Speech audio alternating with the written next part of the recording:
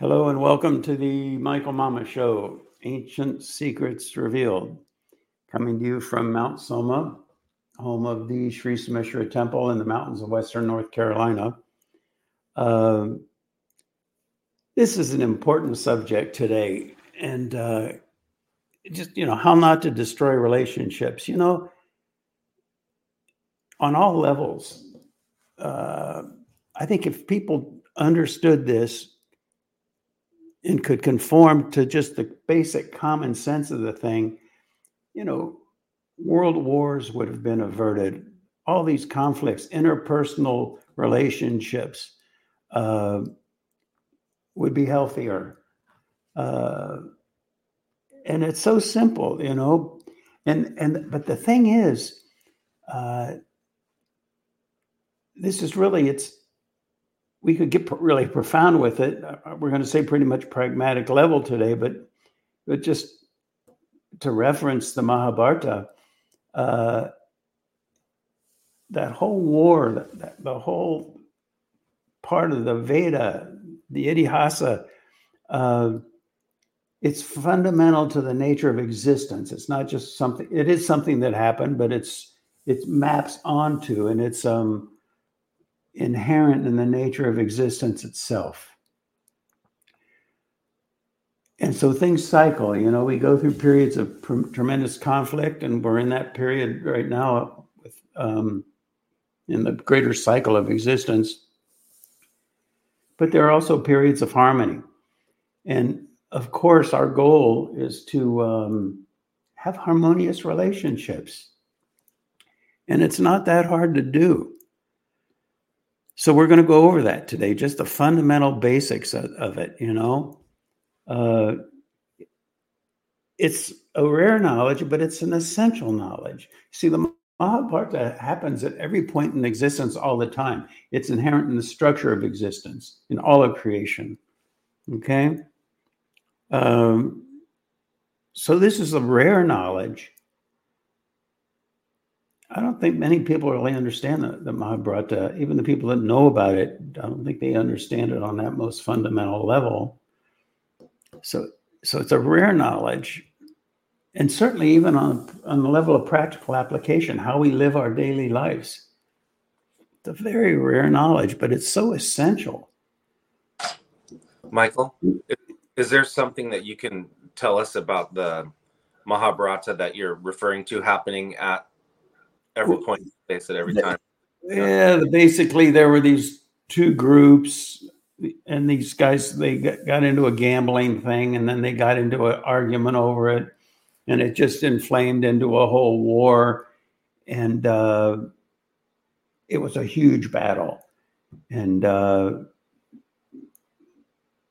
of like the Civil War, some on one side loved the people on the other side, many of them, but it was just, they all got all caught up in the conflict, and it was horrible, So that scenario, the mechanic of those interactions is what we're talking about here, right, Scotty, is emotional stability. Because, it's the seed of the whole conflict was so inane, really.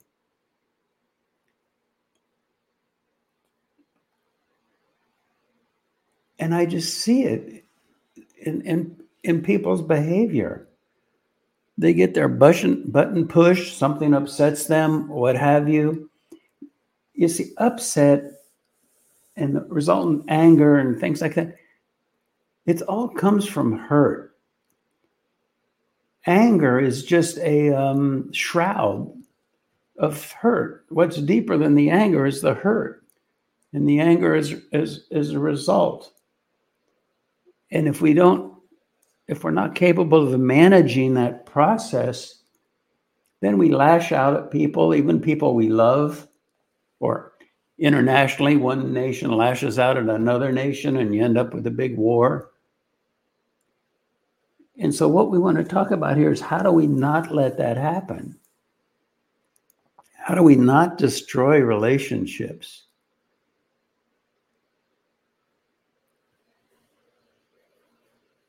And that all comes down to being able to sustain emotional balance, emotional stability. Now, on a theoretical level, you can say, oh, okay, well, if somebody's enlightened and everything, then they'll have emotional stability. There's a degree of truth to that, but at the same time, we have to learn how to manage our life, no matter what our level of consciousness. How do you keep your balance? See, one thing is, if we feel a hurt, it's not easy to really deal with it maturely, wisely, and we generally don't. We generally do one of two things. We either lash out and inflame the whole thing, or we just bite our lip and don't say anything and hold it in, and then it just builds and builds, and then when it finally gets beyond repair, we just explode, and that really ruins a relationship. But even if it's just a little lashing out, even if we're feeling a lack of balance that has nothing to do with the other person, but we take it out on the other person.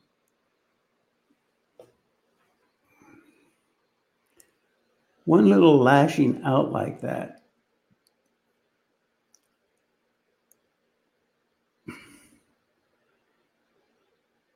it takes a lot. Well, it's never really completely forgotten.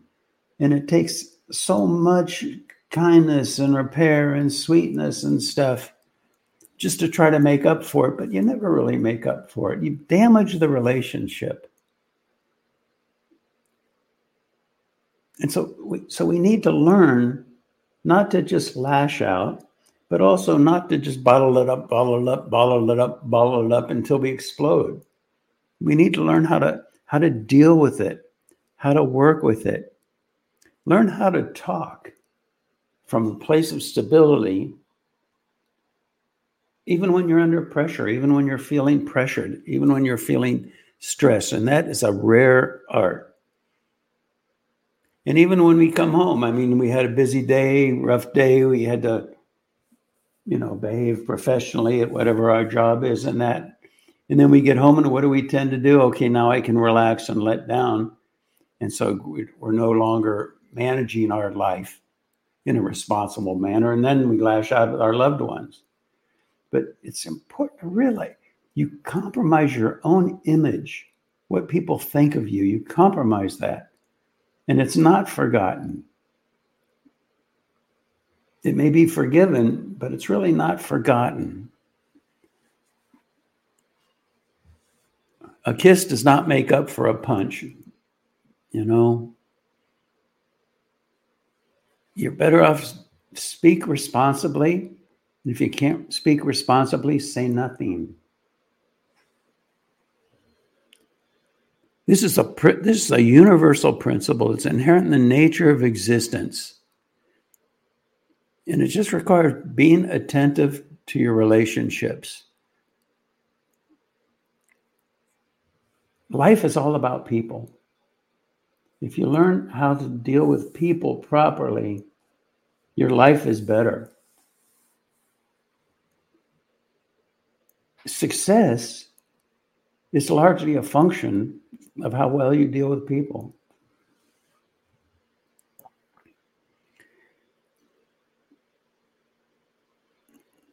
The worst time to speak out is when you're angry. And there's a principle that I've heard in psychotherapy. You're not angry about what you think you're angry about. Usually, and you see it in people. I mean, if you'll know people that you can reference in your own life and think about this. They have a certain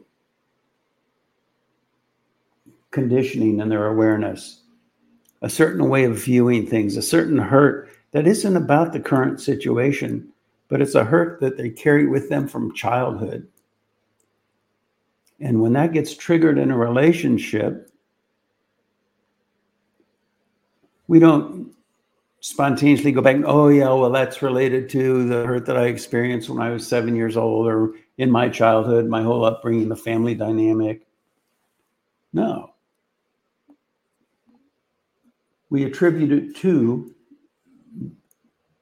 the immediate situation. And that's that whole arena. We don't perceive. We project. Gosh. How many times do you hear somebody complaining about people or situations or dynamics? And when you're on the outside looking in, when it's not about you, it's easy to say, oh, well, that's their issue.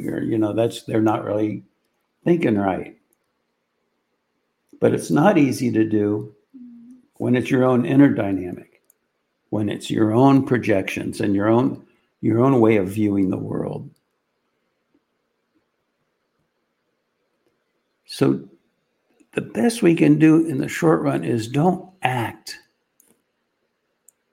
on those impulses of anger, of lashing out. You compromise your image that other people have of you, and you compromise the relationship, you compromise the whole dynamic. And it's a lasting compromise. Anything else on that, Scotty? No, I think that was it. Yeah, I think just short and sweet. There it is, The greatest gift, perhaps, that you can give another person is just kindness. You can say what you need to say, and you should. But it's through kindness. It's through communion. Communion is all about communication. And we don't just communicate with our words, we communicate with our behavior, with our attitude. You can tell when somebody's upset, and commonly we say, oh, you can feel the energy. You can just tell. Call it energy, call it obvious,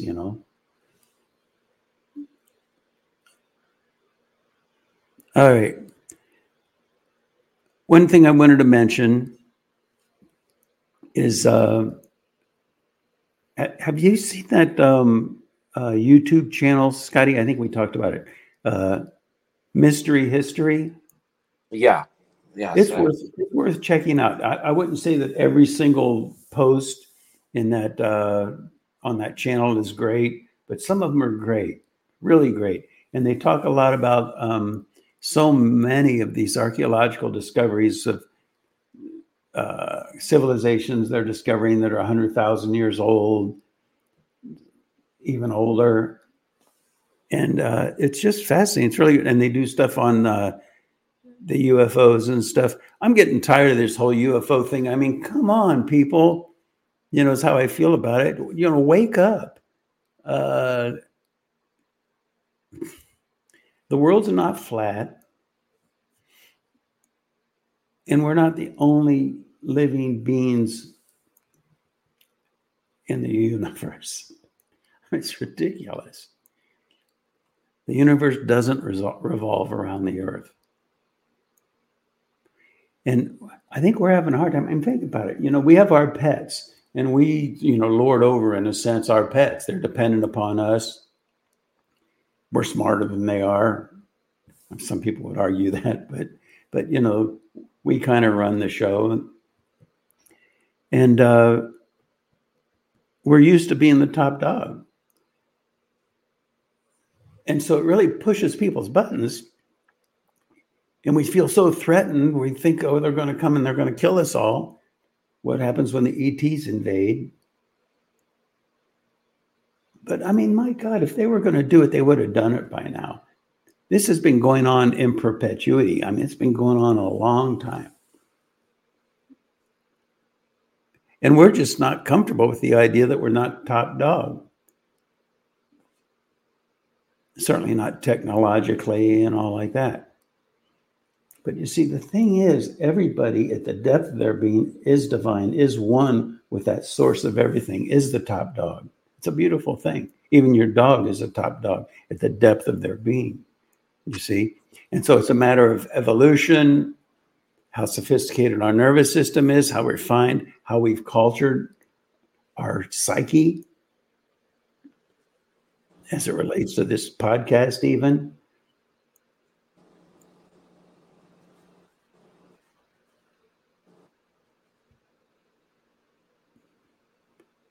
But people, it's just time. I mean, get over it. It's how I feel about it, And there have been civilizations, come on. I mean, there have been civilizations way back when, thousands and thousands of years ago, that had flying machines, that even had UFOs. And you can read all about that in the Veda. The Veda is not just some mythology that was written. It's an accounting. It's an accounting of the nature of existence. It's an expression of the nature of existence. And it's an accounting of the history of humanity. And the only reason that it's not front and center in people's lives is because we get caught up in a very small worldview. It's a small worldview. And we decide that's reality and we project it on everything. And if anything doesn't conform to it, then our attitude is it's wrong. It doesn't exist. It's not right. It's no way to live. It astounds me, really, that the Veda is there. And you could say, well, wait a minute, there's all these different things. And what about the Polynesian islands where they had their gods and everything? But again, it's the rigor that you can take a look at the Veda. You can read the Vedic literature. You can study it rigorously. And at some point, it's like when you study mathematics rigorously. It's like, this makes sense. This is right. It's not up for debate. You wouldn't say to your math professor, if he marked your paper and you got an equation wrong, you wouldn't say, well, that's your opinion. You're entitled to your opinion. It's not my opinion. No, it's math. And it's science. And there's a fundamental perfection to the underlying basis of existence. And that's what the Veda is. That's what the Veda is about.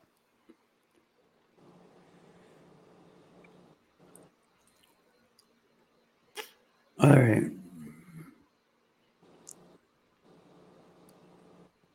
We all have, we're kind of like if we're the sky and there are clouds in the sky. Some of us have a clear area there where the sun shines through. Other areas are cloudy. Good example is Bobby Fischer, great chess player, but the guy he went crazy, but he was still a great chess player. So we all have our clear spots, and we also have our blind spots.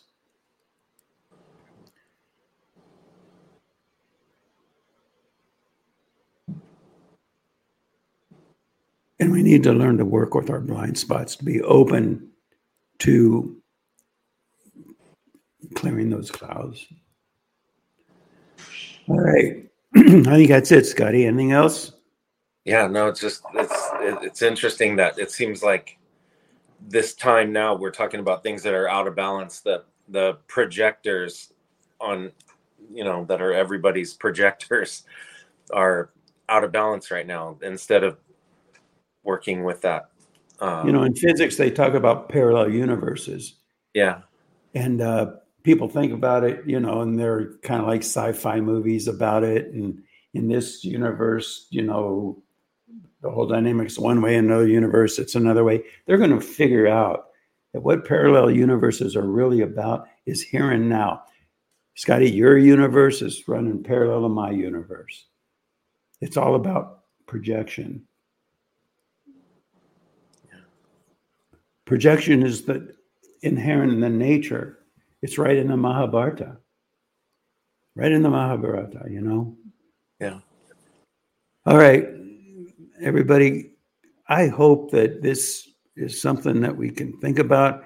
and we can work with and help our friends and loved ones work with. And really, I mean, my goodness, we watch the news and we see the horrible things that are going on.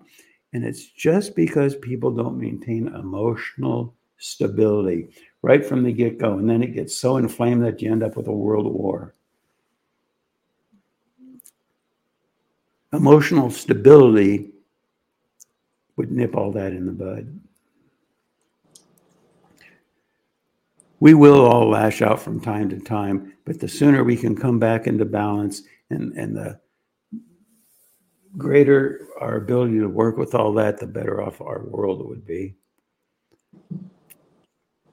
Okay, everybody, thanks for listening, and we'll talk again next week.